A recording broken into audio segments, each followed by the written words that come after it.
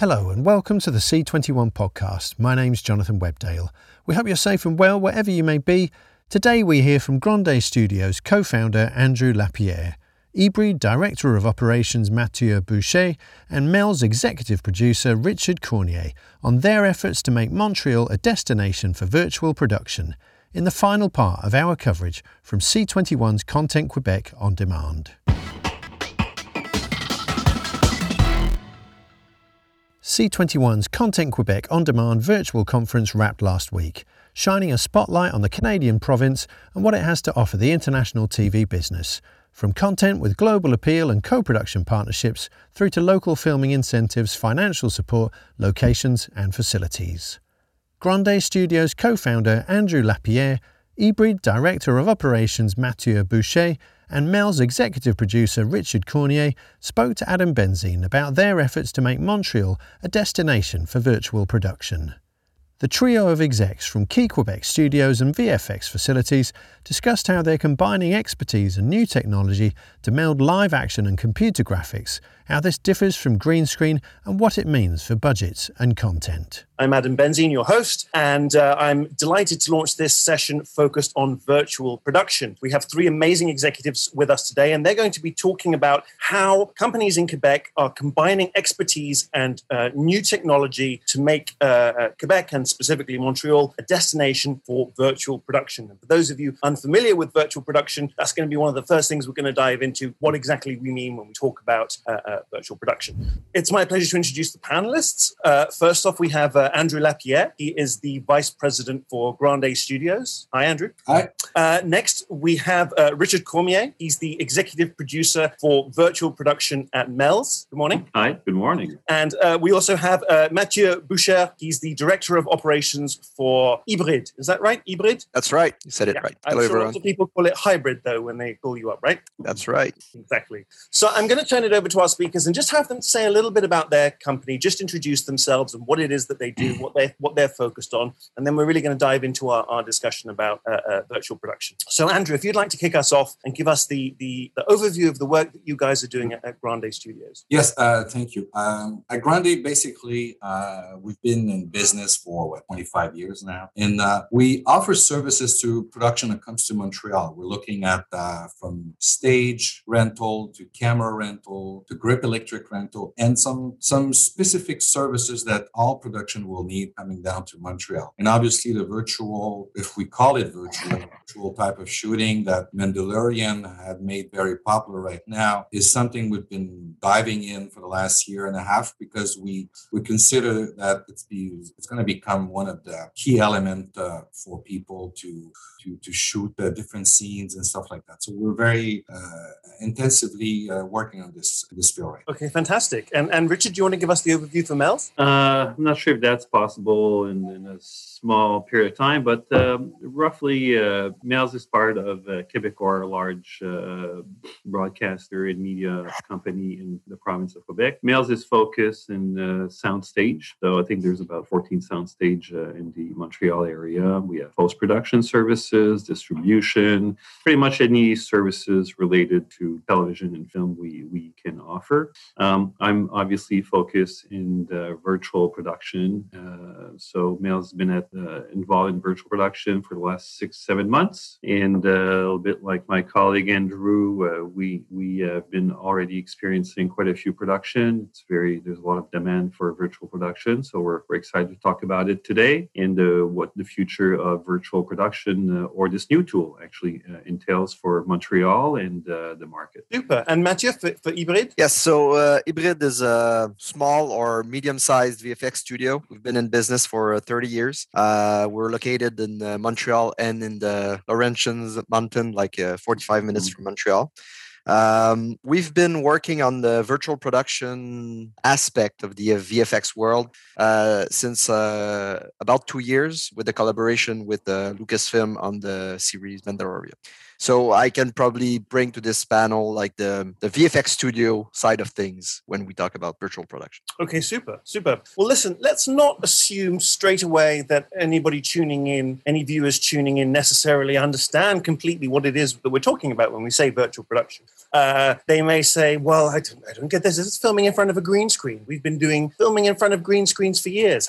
How is this any different? How is this an emerging sector? So I don't know, maybe Richard, would you like to have a go at really, solidifying what it is that we're talking about when we're talking about virtual production here and why this is such an exciting new space? Well, we actually tend to call it less and less virtual production. So for us, it's a volume, and it does have its virtual quality, helping people to not go on set somewhere, so virtually be in a studio and shoot. It does replace, in some instances, green screen. It's a new tool for compositing. It's an environment that allows to do things in a safer, faster way. So I think the technology is actually utilized in so many different sauces, and I think that's what people are slowly but surely getting to know better.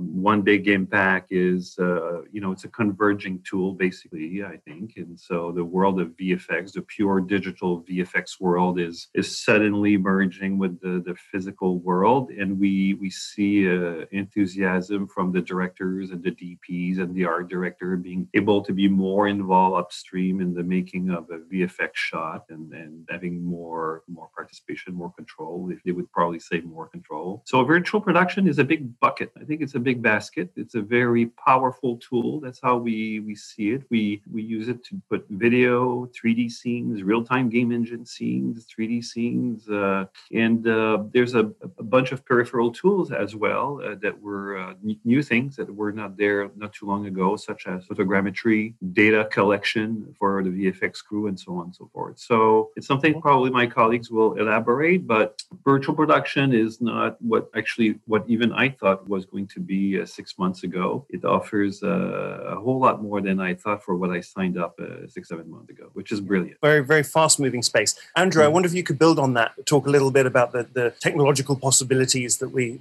we're seeing. Yes, like Richard said, it is becoming very interesting because like all departments of a production now have to communicate together, especially with VFX, which they used to not communicate together in the past. There's a whole new way of producing, which is not understood by a lot of producers right now. They have to understand there is actually a new workflow that needs to be established on a production that combines the production and the VFX or the post-production division. And this is still in a learning curve for everybody, how to achieve this, how to reverse this production cycle. But obviously working within a volume room with the LEDs, it combines, actors are able to see the action, be more involved into it. It limits production needs to travel and also helps production be in an environment that doesn't exist because it's actually fully created in VFX. So it's very interesting. And I think what we need to put together is actually some kind of tools to teach producers and directors how to be able to understand it's not every shot that is feasible right now.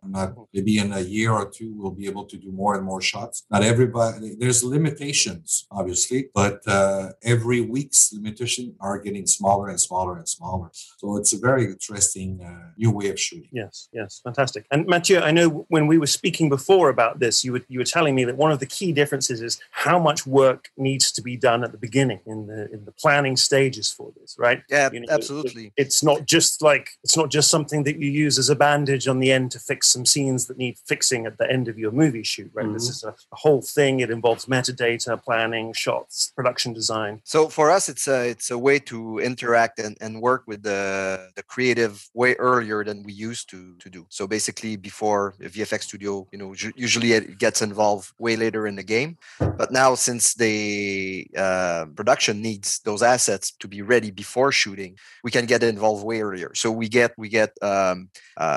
right from the production planning stage, we get the discussion on what will need to happen on a certain set.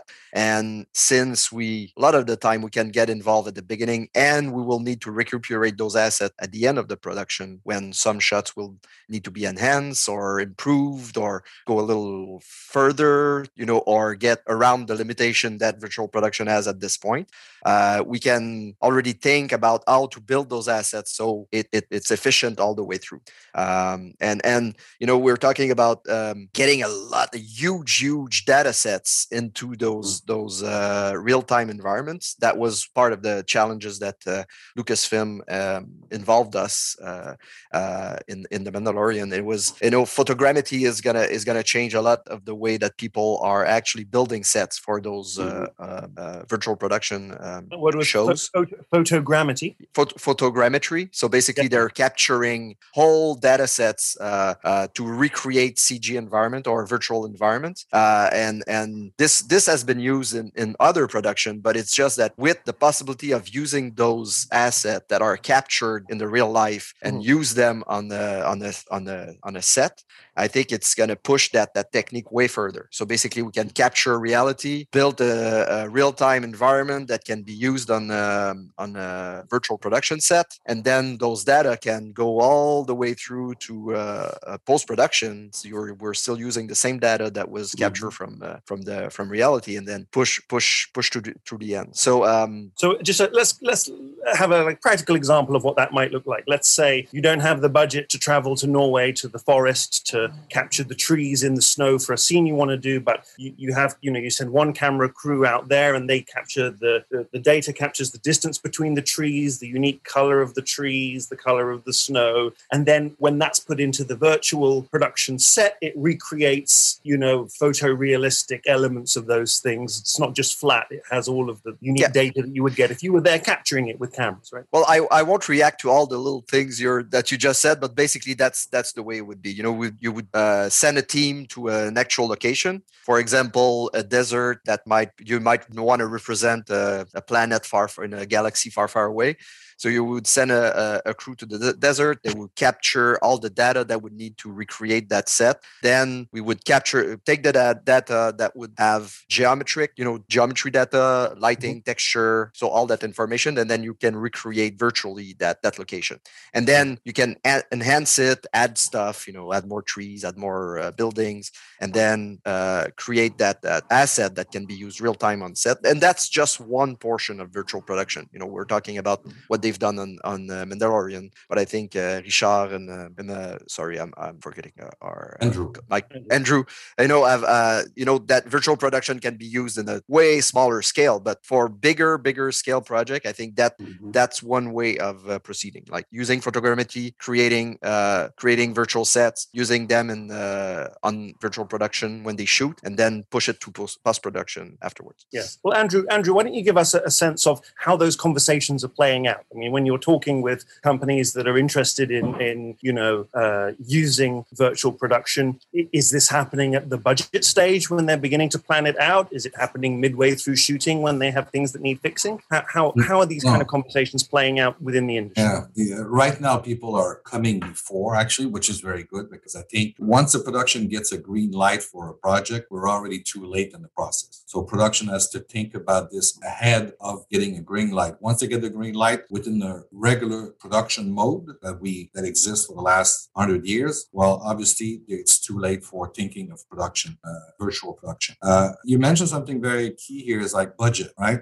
I don't think it's a question of less expensive than going to a place or traveling. I don't think if a producer approaches us and he has am I going to save money if I do this in a virtual production?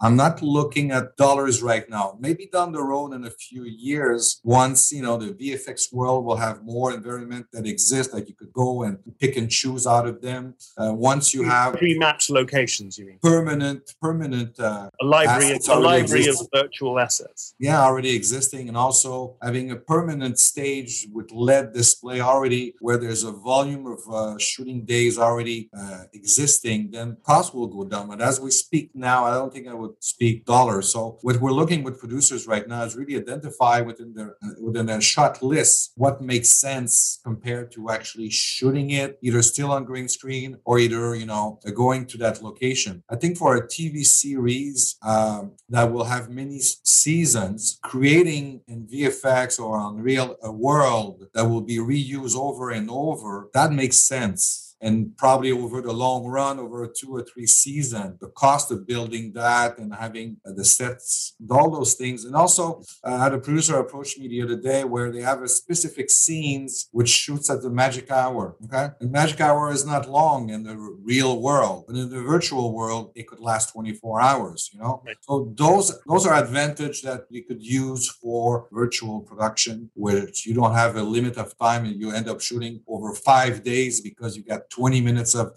magic hours and you're not sure if you get sunny the next day and it might be cloudy instead. So within a virtual world, this is feasible. Yes, I'm thinking here of The Revenant with Leonardo DiCaprio, where the whole film was shot at the magic hour so they could film for like 2 hours every day only. That would be perfect. Yeah, that kind of thing. Richard, I'm going to bring you into the conversation here a little bit. I guess part of this is also, apart from budgets and cost, there's a practical element at the moment when everything is shut down that has led to this explosive interest in this. With COVID, you can't just get on a plane and fly to Paris, fly to Bangladesh, fly to Thailand and bring a 20-person crew, 50-person crew and start filming a huge epic. As you know, we're in the middle of a pandemic. So are you seeing that? Are you seeing that there's a practical reason for this boom as well? Well, I think that's why it was the kickstart or the jumpstart, this new tool kind of in a weird way and enjoyed, this stupid pandemia as actually brought into light virtual production. So yes, indeed, it is one of the many either factor or advantages. We just completed a commercial actually not too long ago, 3 weeks ago, just because they could not travel. It's that simple. We're in Canada, and we do have snow. And this commercial was taking place into a summer setting, and so it was kind of a no-brainer, the right thing to do under the current circumstances. So because of travel ban and security and so on and so forth. So that is definitely a plus. And again, it's going to be anywhere between in the future. The people again, this put just a big spotlight on security, availability, logistics, permits. There's just now a bunch of reasons why people will consider this. It just shed a big light suddenly. But we can see, we had a short list of reasons why to use this tool. Now we have a very long list, of why you should actually consider this tool set. So yes, very practical and then very creative as well. And this, a question for all of you. I hope you don't mind me coming from the simplistic simpleton point of view, but I don't mind putting myself out there in place of other people. I guess a lot of questions that people might have is, well, does this really look real? Because we don't want to spend all this money and then it looks like bad green screen or, early 1990s CGI.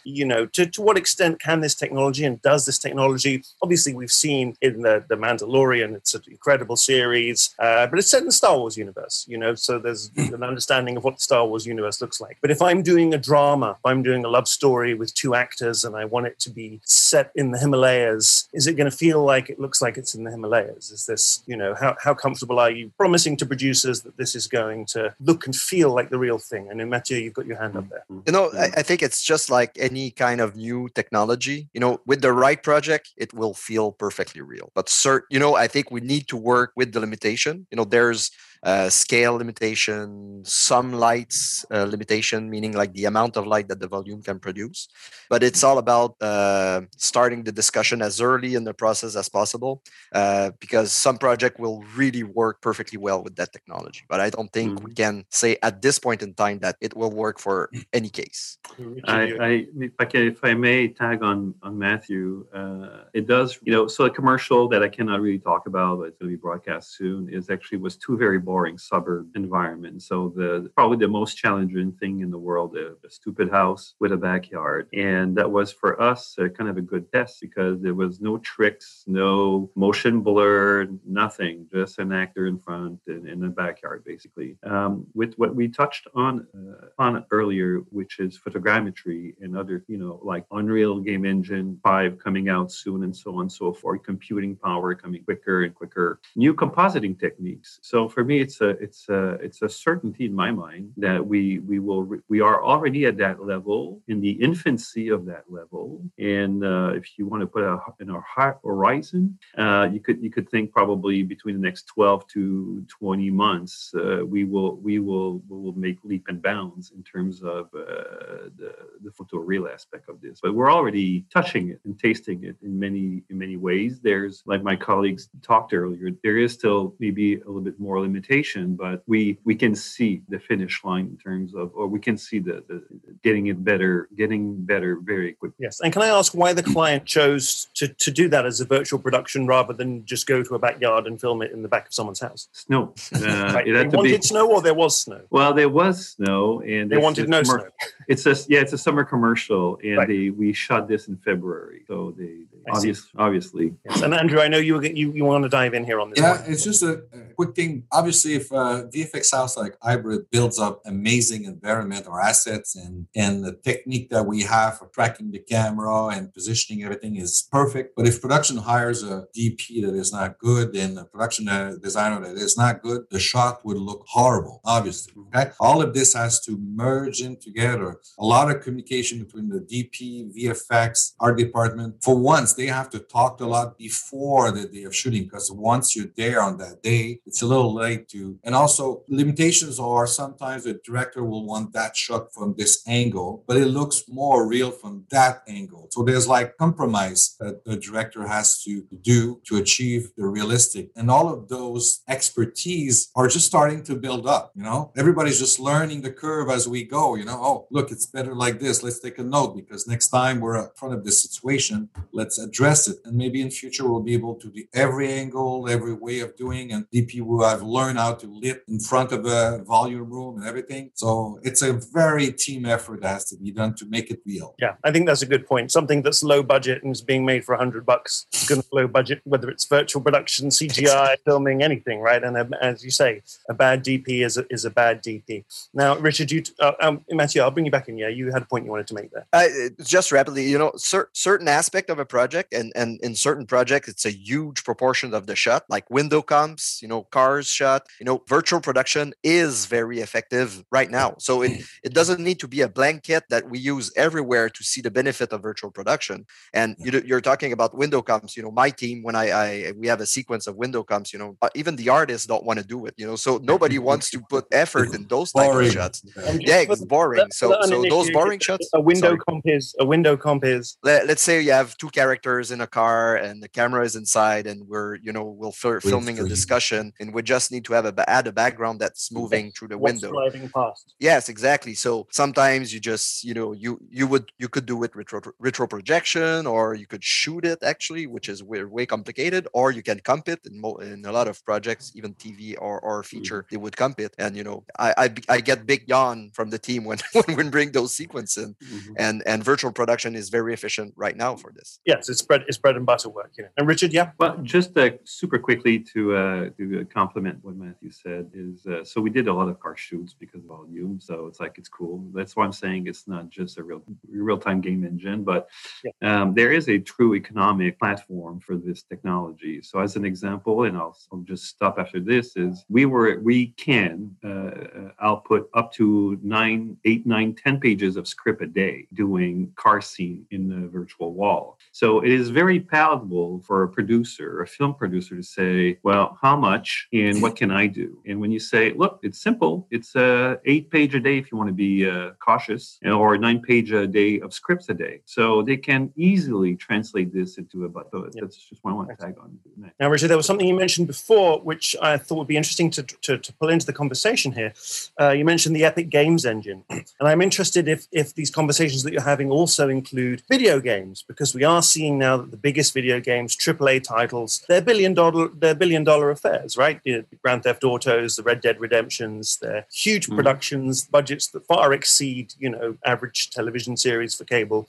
and they pull in huge amounts of money. And increasingly, the quality of video that we're seeing in characters, in scenes, in video games is comparable to what we're seeing on TV series, right? There's an expectation increasingly that if you're going to pay $80 for a PlayStation 5 game, you're going to have something that's, looks at that level. Are these conversations that you're having, and is there potential that you think that you're seeing in addition to film and TV and streaming for the video game market as well?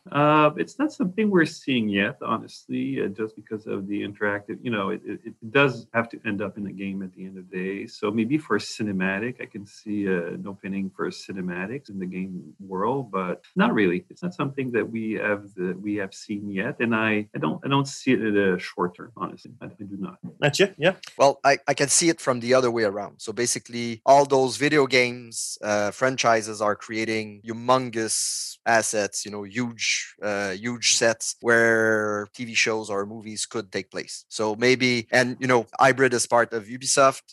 We've been trying and toying with this for years. So I'm not saying that it's going to come in 18 months, but we're still, if we need real-time assets to shoot with, there's a sector in the industry that creates like humongous sets, and that could be at some point ready to shoot TV shows or TV series. So I think there's got to be content conversions or converging from the content side, and that might be more an area where there's going to be growth. Yes, because these games often they're already hiring A-list talent to do the voice acting for these things. Yes, I seem to remember, I hope I'm not misremembering, but when Red Dead Redemption came out, the most recent one, they hired a company that went and scanned rocks and trees and things and imported that.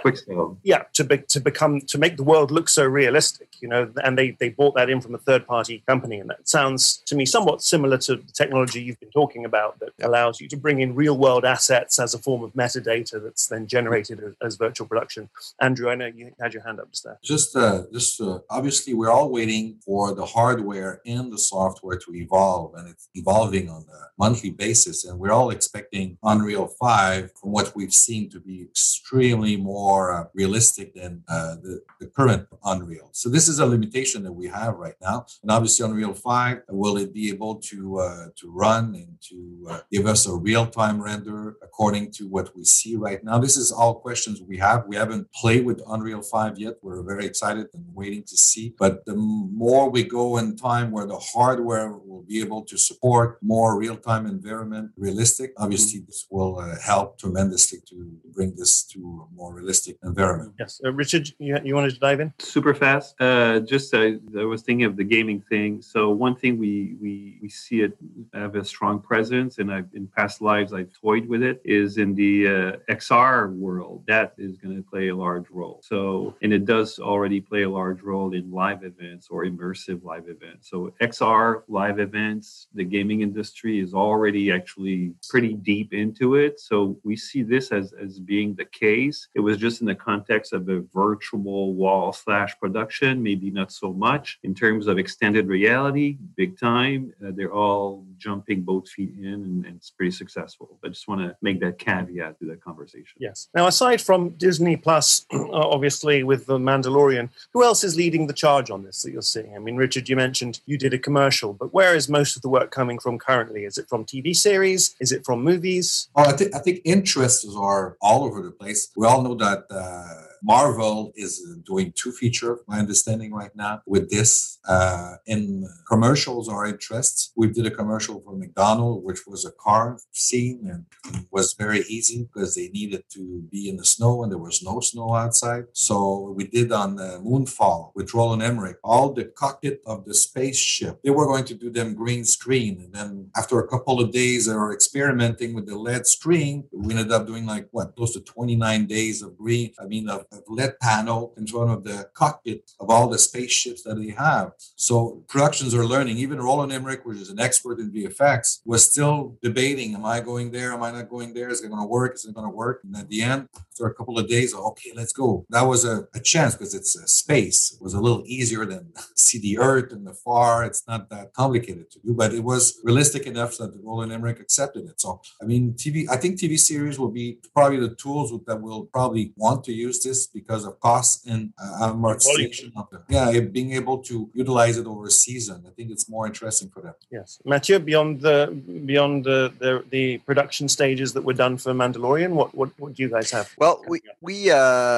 we see it more and more in bits and pieces on the sequences that we're asked to bid on. So basically, and it's, I think Mandalorian is just the most complex case of what virtual production is. But the cockpit in Moonfall is basically a window comp in space. So we're seeing more and more like elements that were shot on stage with something that was projected in a window. So and that's both feature films and TV shows or streaming projects are using it more and more. But it doesn't mean to be across the board. It's like you see it here and there, and people are learning it, and I think it's becoming adapted in different ways by the crews. So which is also something when all the creatives will think about it from the get-go, I think it's gonna move it's gonna get going. Basically, they're all gonna see the benefit of it because it's faster. Nobody wants to put energy in post-production on stuff that can be done like on a stage. So I think it's gonna be really across the board, like TV's commercial and TV shows, commercials and movies are gonna adapt it or adopt it. And just as there was a landmark with what was that film? Sky Captain and the World of Tomorrow. It was the first Hollywood film that was all shot and done with CGI. Do you think there'll be a point where there's a major motion picture where the entire thing is done as a virtual production? Yeah, I think so. I'm sure somebody would want to do this. But on a stage, multiple locations, 20 different countries, but it's the entire thing, top to bottom. Yeah. Yes, why not? We had 300 many years ago. 100% on blue screen, so green screen. Yeah. So sure, I think it's gonna be something we'll see in the future, especially on either a highly challenged budget or someone who wants to really do a stylized exercise at 300. Even if it's not a completely limited budget, let's say that if you're saying you can get through 8 pages of script a day, for a 90-minute movie that wants to be in 20 different countries, cost for cost, it might come out a little bit cheaper. And certainly as we're living through COVID and dare I say whatever the next pandemic proves to be, studios may need to look for a way where they do the big sort of Uncharted, Indiana Jones, James Bond style films that are mostly done, as production. Yeah, I think sometimes it just defeats the purpose. So, we say, hey, what's the elephant in the room? Well, the elephant in the room are the feet. So once you see somebody's feet, you're like suddenly building stuff and then putting stuff or hiding stuff and so on and so forth. So there's no magic to hiding feet. So I think it defeats the purpose. If you can shoot, you can rent a place, build a set, and then for again for $200 you can build a bedroom, then build a bedroom, and you're good to go. Mm-hmm. So yes, but I'm not there. I think some people will do, and then we're gonna have a wow factor and say, wow, this was an amazing movie, like 1917 we saw recently with a print, a vision of visual vision, But otherwise, I think it's just a fantastic tool that needs to be used wisely. I think wisely means in the future a whole lot more than today, but I think it's a tool set that we need to use wisely, like we use blue screen wisely. We use a bunch of tools currently wisely. Absolutely. Now, Andrew, dive in. Just a quick example on Moonfall. I was talking with the production designer at one point while we were doing the LED panel for the spaceship and everything, and he's very interested in this technology. And he mentioned that just on Moonfall, if that would have been considered initially construction-wise and crew and carpenter and everything, he could have saved between $3 and $5 million on the production. Would he have spent this in VFX creating the assets? Maybe, I don't know. Maybe at the end there wouldn't be that many saving, but for him in his department, he was seeing building just part of a set and not having a green screen in the back, and he was very interested, and I know he's diving into that. But that was a great example on a large feature how they are starting to think about this. economy-wise, and also time. If you need to rent a stage for a month and a half to build a set, or if you need to rent the stage for 2 weeks to build a fifth of the set, then there's a big saving there, and manpower and crew and stage and all of those things. Yeah, and as that scales up, if you tell a Hollywood studio they can do $100 million feature for $70 million, suddenly every fourth one is free, right? So yeah. And again, if it's of interest, the other one of the big thing about the virtual wall is definitely a direct impact on the budget on compositing. So